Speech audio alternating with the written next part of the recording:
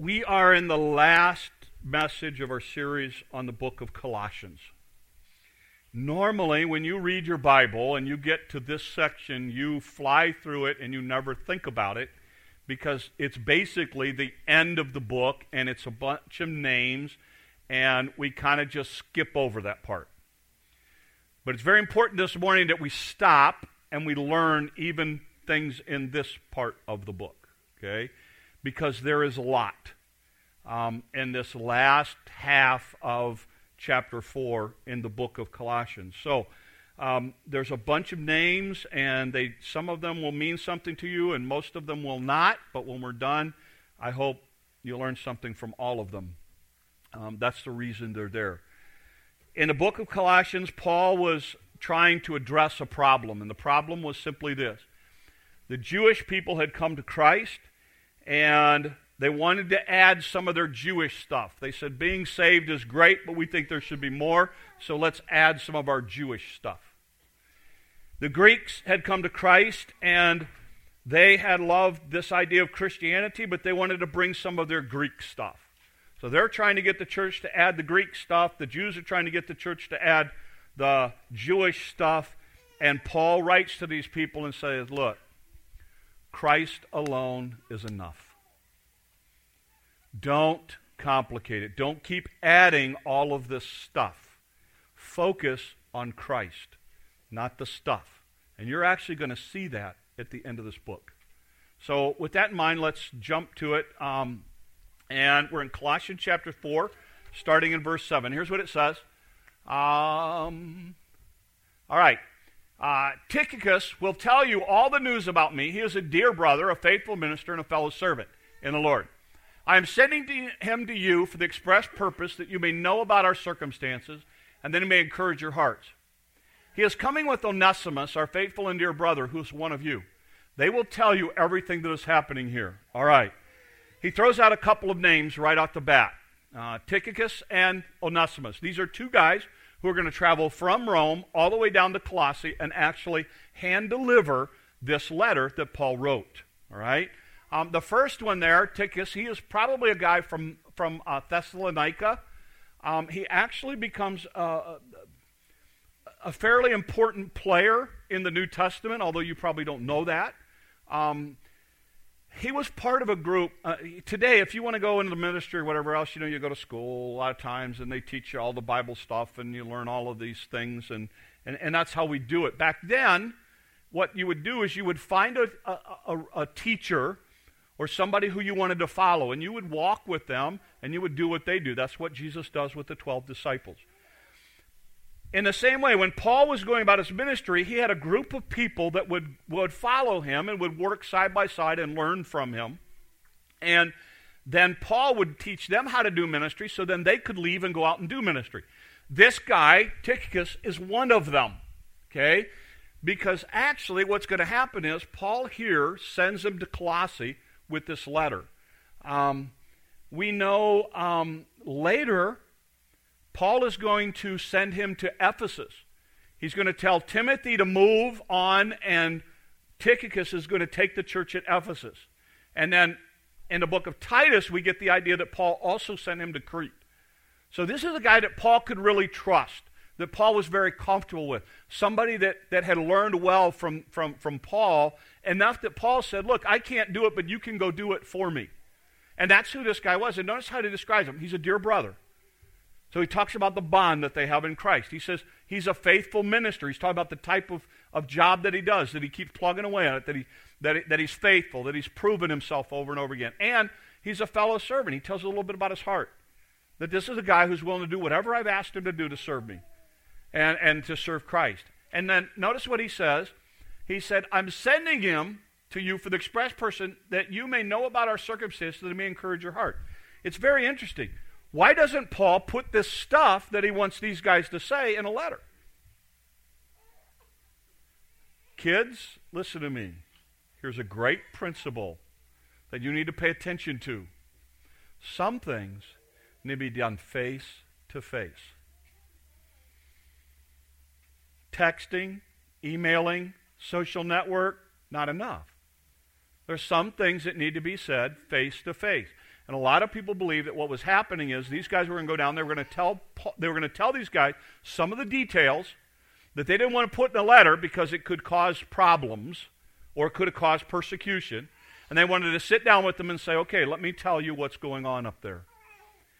There's something to be said for face to face. And here's one of the dangers of our culture. We're getting away from that. And we've got to be careful of that. And my wife and I are just as guilty of it. It was actually one night we were sitting watching TV, and the next thing I know we're texting each other, Facebooking each other kind of thing. It was just one of those goofy things, you know.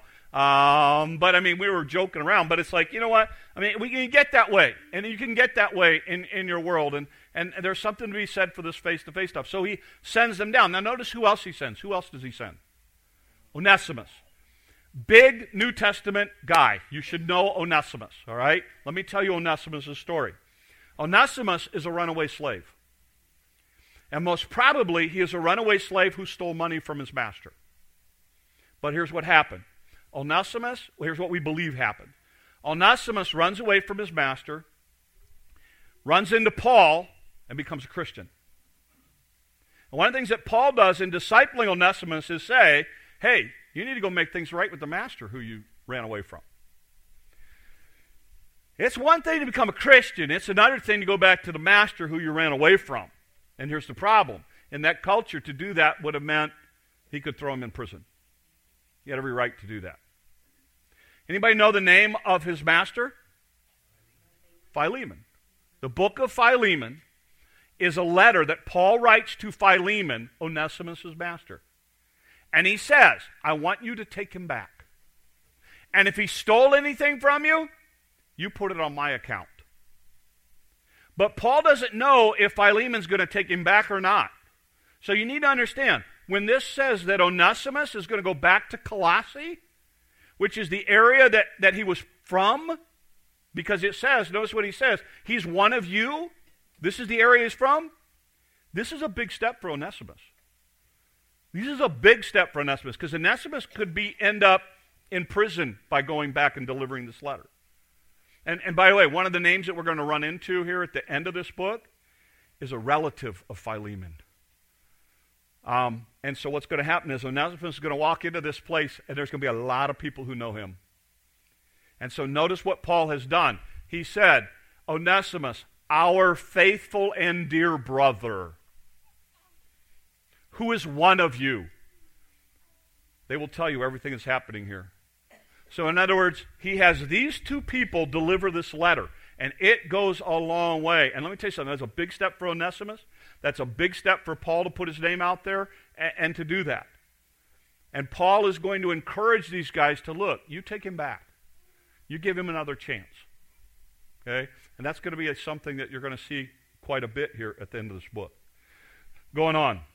He's now going to mention three more guys. Here's what's fascinating. He mentions a total of 6 people that we want to focus on in this section. Here's what's significant.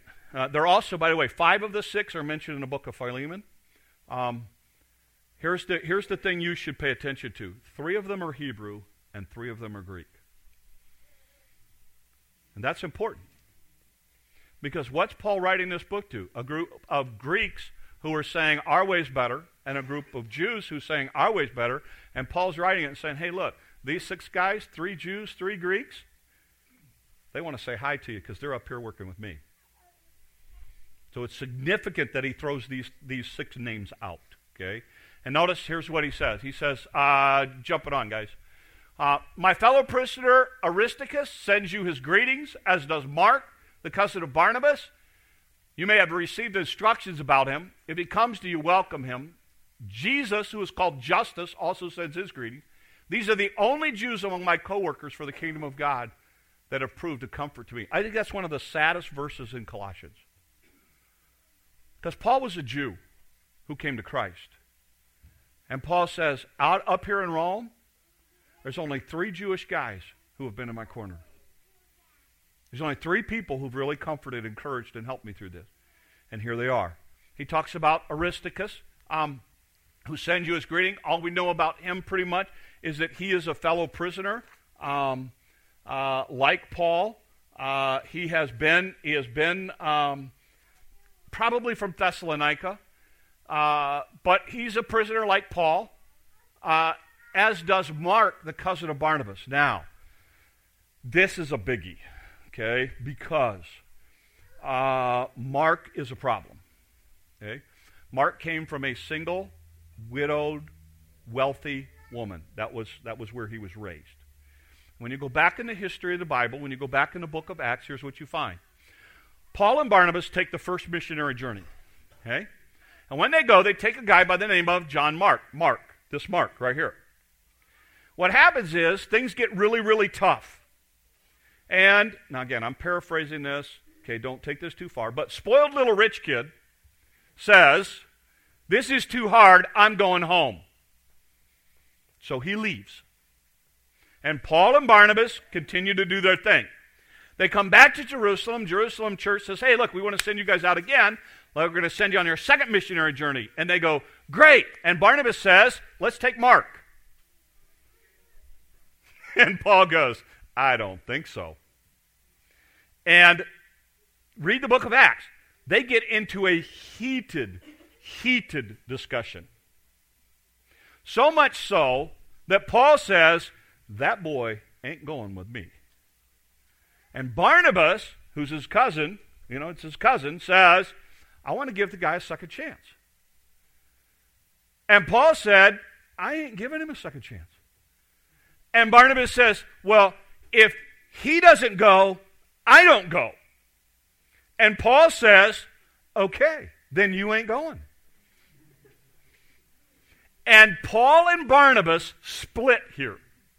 Barnabas and Mark head off in one direction. Paul and Timothy head off in another direction. And they split over Mark. But notice now when we get to the book of Colossians, who's with Paul? Mark. And when you get to the book of Timothy, you know what you're going to find? You know what he writes to Timothy? Mark has been profitable to me for the gospel. In other words, Paul's eating his words in essence and saying, you know what? I'm glad Barnabas gave him a second chance. I just wasn't willing to do that. And now, follow this.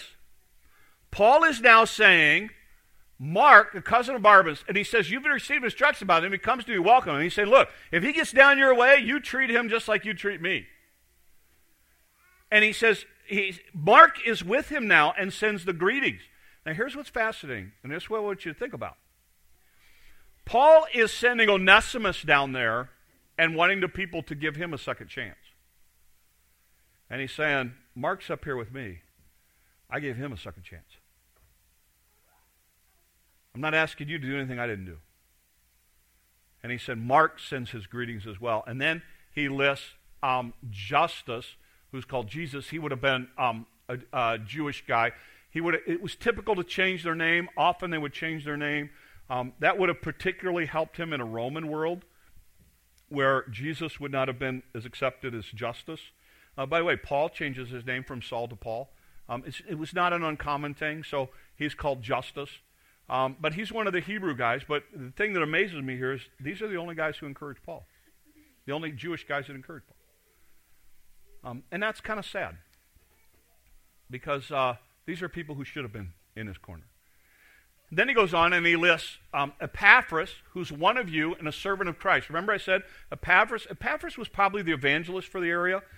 What Epaphras would have done is we, from stuff that we put together, we believe that what Epaphras did is he became a Christian when Paul was at Ephesus. All right? Paul was at Ephesus for 3 years. In those 3 years, Paul preached 5 hours a day, 6 days a week. Epaphras would have been involved in some of that. He would have come, we believe that he came to know Christ. Epaphras left from there, kind of became an evangelist, helped start churches all around there.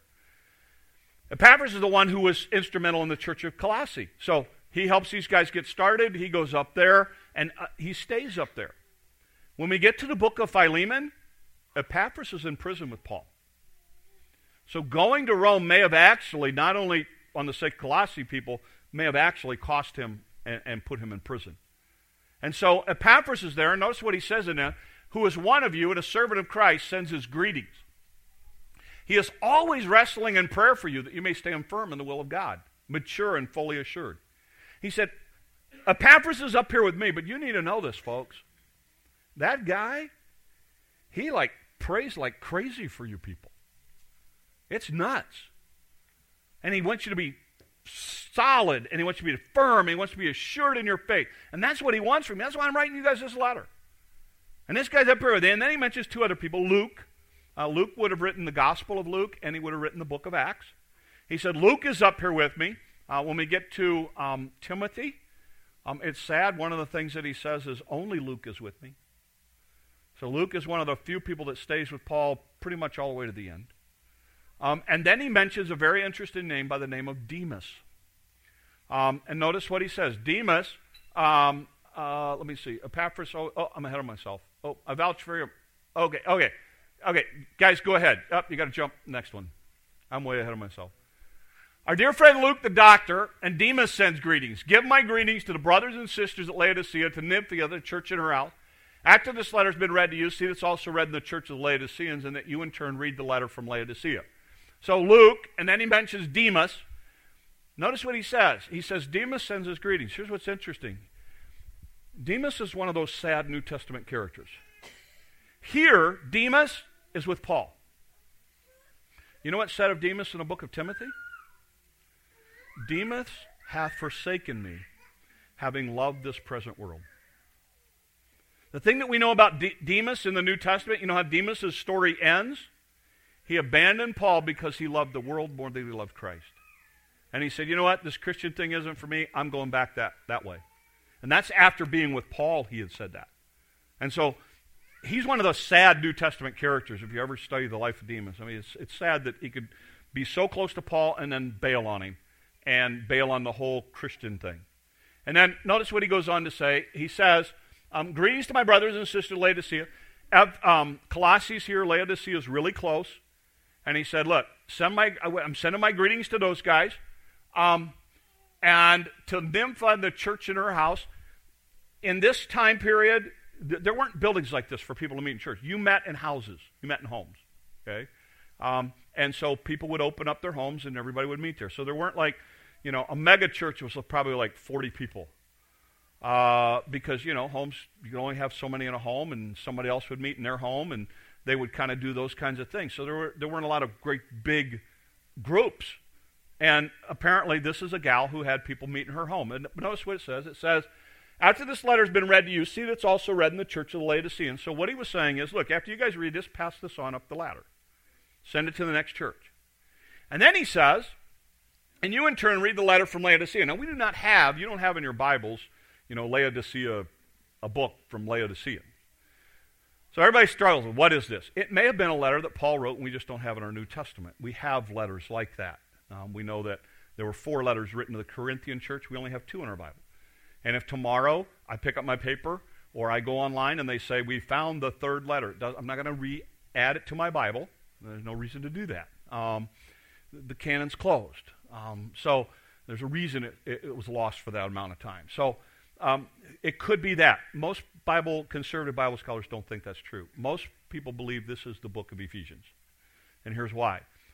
Ephesians is what we call a circular letter. Although it was written to the church at Ephesus, it was passed around to a whole bunch of churches once it was read. A lot of these letters were used that way. Because again, you didn't have Bibles and copies and stuff like that and copy machines. So a lot of people believe this is the book of Ephesians that he's talking about here. Because the Laodicean church would have been in the circle, they would have gotten the book. That's why in the book of Revelation we see Ephesus mentioned and Laodicea mentioned as churches. But going on. Tell Archippus, see to it that you complete the ministry you've received in the Lord. Now, this guy's interesting because here's what we think. First of all, we think that he is related to Philemon. You can imagine, in walks Onesimus, and this guy's going, whoa, I know you. And Paul says to Archippus, look, see to it that you complete the ministry you've received in the Lord. A lot of people believe that when Epaphras left, Archippus kind of became the leader or the pastor of the church. Paul's writing this letter back to say, hey, look, you're doing a good job. Keep doing what you're doing. And it was just Paul's way of encouraging him to keep on going and not give up. Some people read it and go, well, he was lazy and Paul's telling him to get back to doing what he's supposed to do. I don't think so. I think it's just the idea. Because I got news for you. It would have been very tough for him. First of all, for Tychicus, who was a big name, to show up. And then maybe to struggle with Onesimus, who showed up, to want to say, I'm out of this. Let him do it now. And Paul's writing him saying, no, you keep doing what you're doing. God's got you where he's got you, and you keep doing the ministry that you're doing, that God's called you to. And then he ends it by saying this, Paul, write this greeting with my own hand. And then this is the first time we really see this in Paul in the book of Colossians. Paul brings a little bit of the focus back to himself. And he says, remember my chains.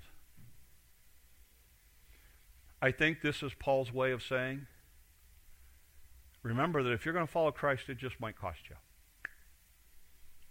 And that's okay. Because he ends it with, grace be with you. And I think sometimes we forget that, but there's often a cost associated with following Christ. And Paul here reminds them of that. Now, I said all that to get to this, all right? Here we go. Let's talk about what we learned. Let's talk about this week, today, tomorrow, this week for you. First thing I think you pull out of this. God uses anybody. You got a doctor. You got a spoiled rich kid. You got a slave. You got a guy who is faithful. You got the whole gamut here. There's no rhyme or reason. There's nothing in common with these people. It's just God uses anyone who wants to be used. And I can't jump on this enough here. Those of you who've raised teenagers, you know what I'm talking about.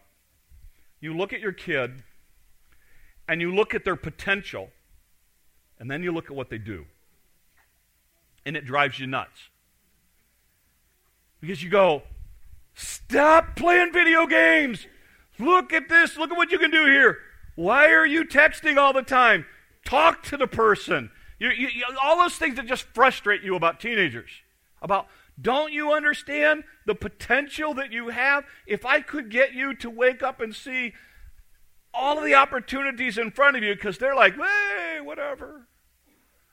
And it frustrates you, right? Those of you who raise teenagers, it frustrates you because they don't understand how much potential they really have. And you want everything as a parent for them to see it and to take advantage of it and to just position themselves so well for the future. I'm not trying to insult you. You know what my frustration is as a pastor? That same thing. Because I watch people with all of this potential to be used by God, but they're messing around with stuff over here. It's like, don't you understand that God can use you? But you know what their answer is? Oh, no. I'm just, whatever. Whatever your job is. Oh, no. I'm just a housewife. Oh, I'm just a farmer. Oh, I'm just a whatever. No, don't you understand? I learned this a long time ago. You know who I would take? If you gave me 20 Bible students studying for ministry and said, take them to the mission field or take farmers, I'll take farmers every day. Every day. I will take them hands down to a mission field. They are 10 times more valuable than that group. Because here's the thing, they don't think they're valuable. And they don't understand when they get there that they have a set of skills, because here's why. They can do anything with duct tape and baling wire. And the one thing you need on a mission field is somebody who can do anything with nothing. That's what you need.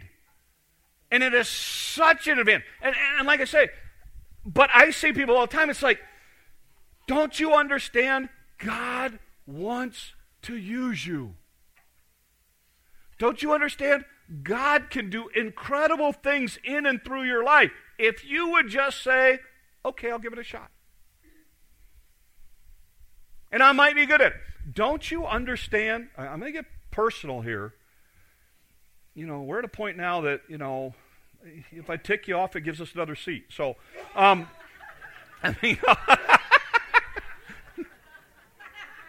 you got to know me to know that. All right? I mean, really, if God's pulling your chain, then answer it. All right? If God's ringing the doorbell, you answer it. If you could understand that when you sit down here and these kids are sitting around you, and you're not comfortable giving a message or doing a children's sermon, if you could understand how they now view you from that point on, you'd start to understand your potential.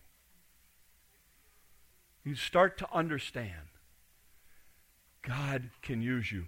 You talk to people who've been at this church for a while, and you know what they'll tell you? Some of the best services they ever were at were when somebody stood up here to be a lay leader for the first time. Or when somebody prayed out loud for the first time. Or when somebody led communion for the first time.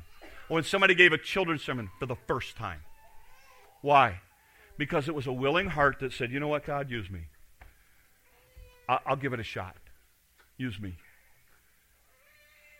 And it will be life-changing for you. And Paul here at the end of this mentions all these people, and one of the things that he's mentioning is this idea that, you know what, God can use you. Please understand, God can use you. But if you are not willing to be used, then you miss the blessing, and we do too. God can use you. I want you to understand that. Because as a pastor, sometimes it gets so frustrating when I watch people who don't see their God-given potential. And I love you, and I'll continue to love you, but that just frustrates me. Okay? Second thing. God is a God of second chance.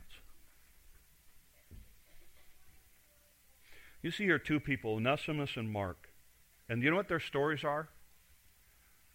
They were given a second chance.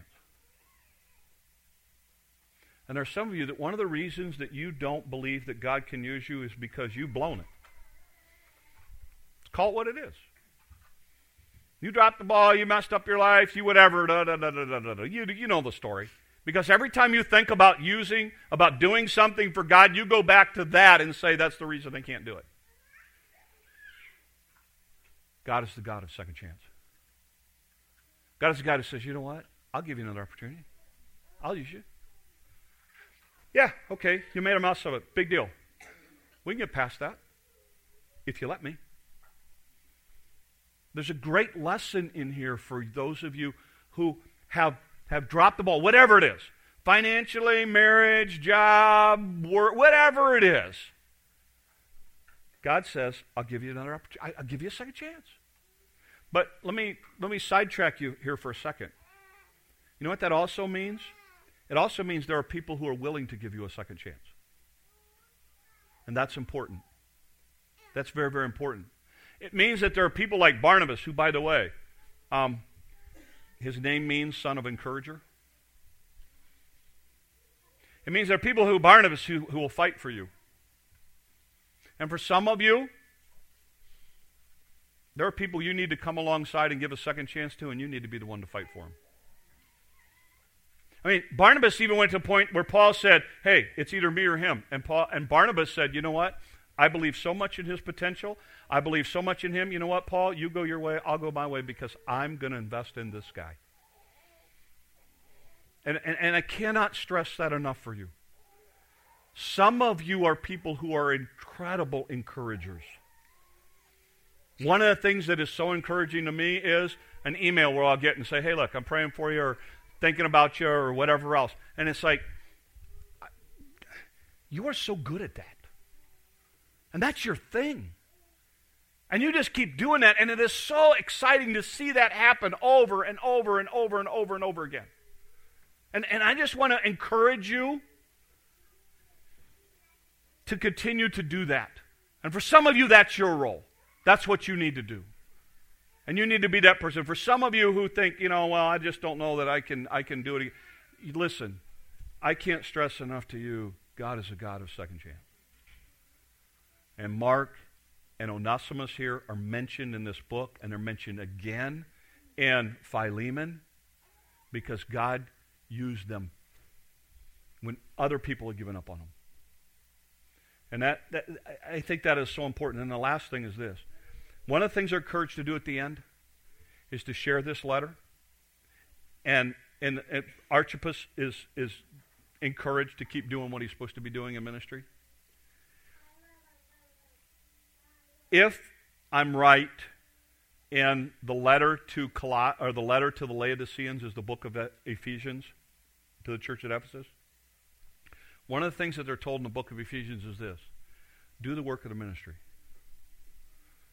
And one of the things that this book ends on is this idea of ministry, and it ends up sacrifice, and it might involve change, and it might involve all those kinds of things. And here's what I would say to all of us. We need to go and do ministry. Period. This church, if you haven't figured it out yet, we're at a transition. And what's going to happen in the next year or so is going to be crucial. There are two issues in front of us. One is having a place for everybody to be able to meet. And this is working right now. But if it keeps going like it's going, it's not going to work for long. So we are looking at doing something to be able to meet in a bigger facility. Okay, we're in the process of putting that kind of stuff together. It's just going to be we're going to have to do it. When people talk to me about that, they ask me if that's my concern. And all honesty, the building's the building. I don't get excited about buildings. They're things. My bigger concern is people. And here's my issue. When you study ministry, here's what they'll tell you. They'll tell you that once you reach 150 people, it's about all one person, one pastor can take care of. That's the number. Don't ask me why, that's the number. Okay? We passed that a long time ago. Okay? So either one of a couple things has to happen. You have to bring in somebody else to help you. And I got to be honest with you, I just don't do that well. I've been on multi-staff things. If that's the way we have to go, that's the way we have to go. Not my preference. Not really what I want. It's not my thing. And there's all kinds of reasons for that. If you get a good person, it's great. If you get a bad person, it can get really, really bad. So that's not my thing. If God wants that for us, that's what God wants for us. Here's what I think is far better. We do the work of ministry.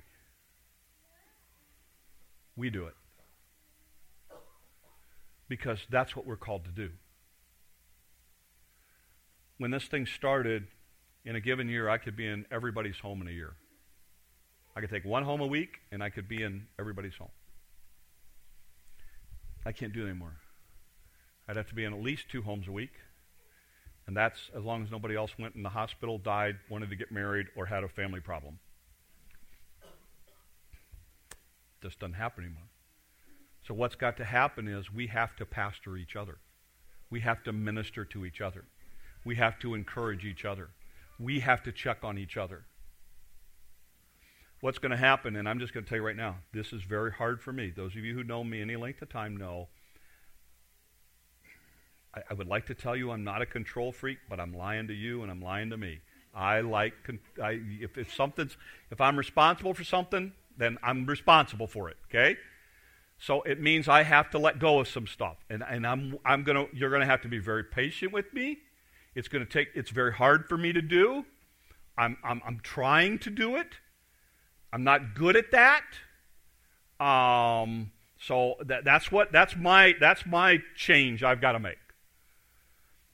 But what I need the church to do, us as a congregation to do, is for us to start picking up stuff.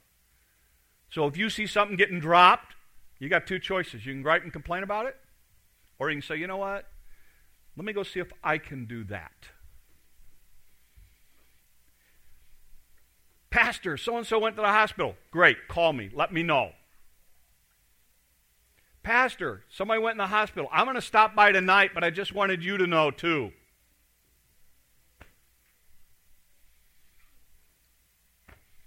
See the difference?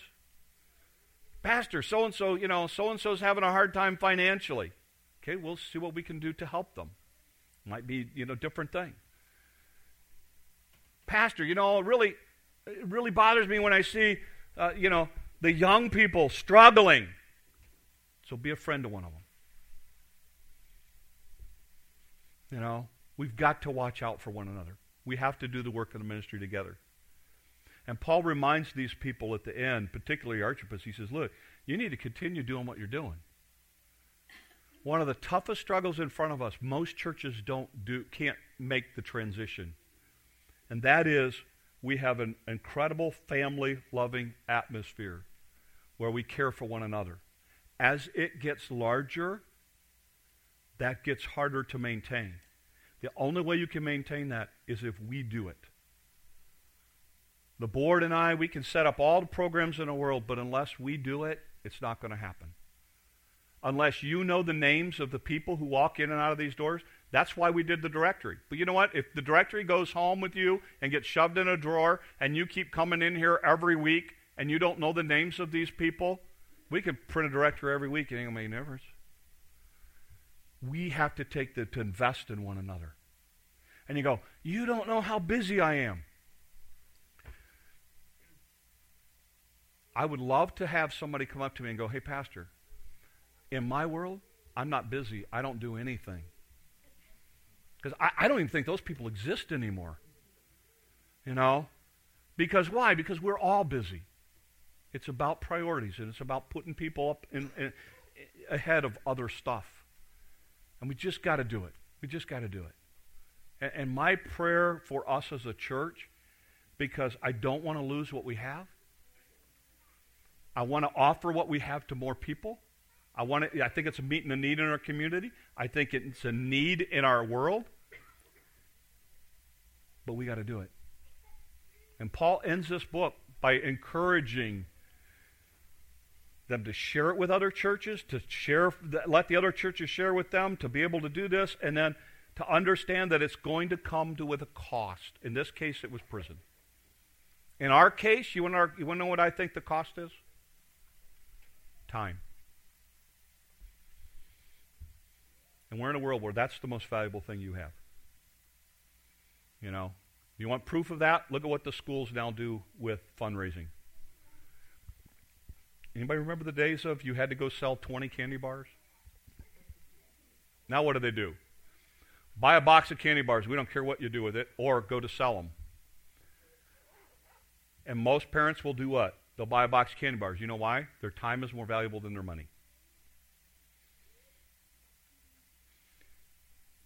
If we're really going to do this Christian thing right, we're going to have to invest our time in one another. That's ministry. It's about people. And that's my challenge to us. We keep Christ at the center. That's what the book of Colossians is all about. And we minister to each other. And we pick each other up, and we carry each other, and we help each other, and we get involved in each other's life. And if everybody in here would take one family next year, just one family, that's it. You take one family in this church, say, you know what, we're going to invest in them. We're going to get to know them. We're going to have them over. We're going to take them out to eat. We're going to babysit their kids. We're going to whatever. One family. It will change the dynamic of this place to a new level in caring for one another. Because that's what we're going to have to do. That's what we're going to have to do. And I just want to challenge you, because we have a lot of new faces. We have a lot of new people. And we got to get to know each other. We got to love each other. We got to be invested in each other's life. Because honestly, a pastor can't do it. Not about desire. Believe me, it's not about desire. You just can't. You just can't. Because, I got my world stuff going on too. We have to care. We have to invest in one another, and that's my challenge to us. And as we wrap up this book, that's the thing. We need to do something for our building, and we will. But if we don't take care of one another, I don't care what we build. It's not going to matter. It's not going to matter because it's about people. It's about people, and we've got to get to make sure that that stays a priority in our lives. And like I say, for Paul, God wants to use you. God will give you a second chance. God desires you to invest in somebody, and you'll be the richer person for it. Okay?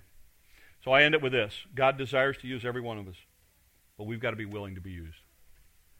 We can't allow our past to keep us from moving forward because God wants all of us to do the work of ministry, to care for one another, to love each other as he loved us.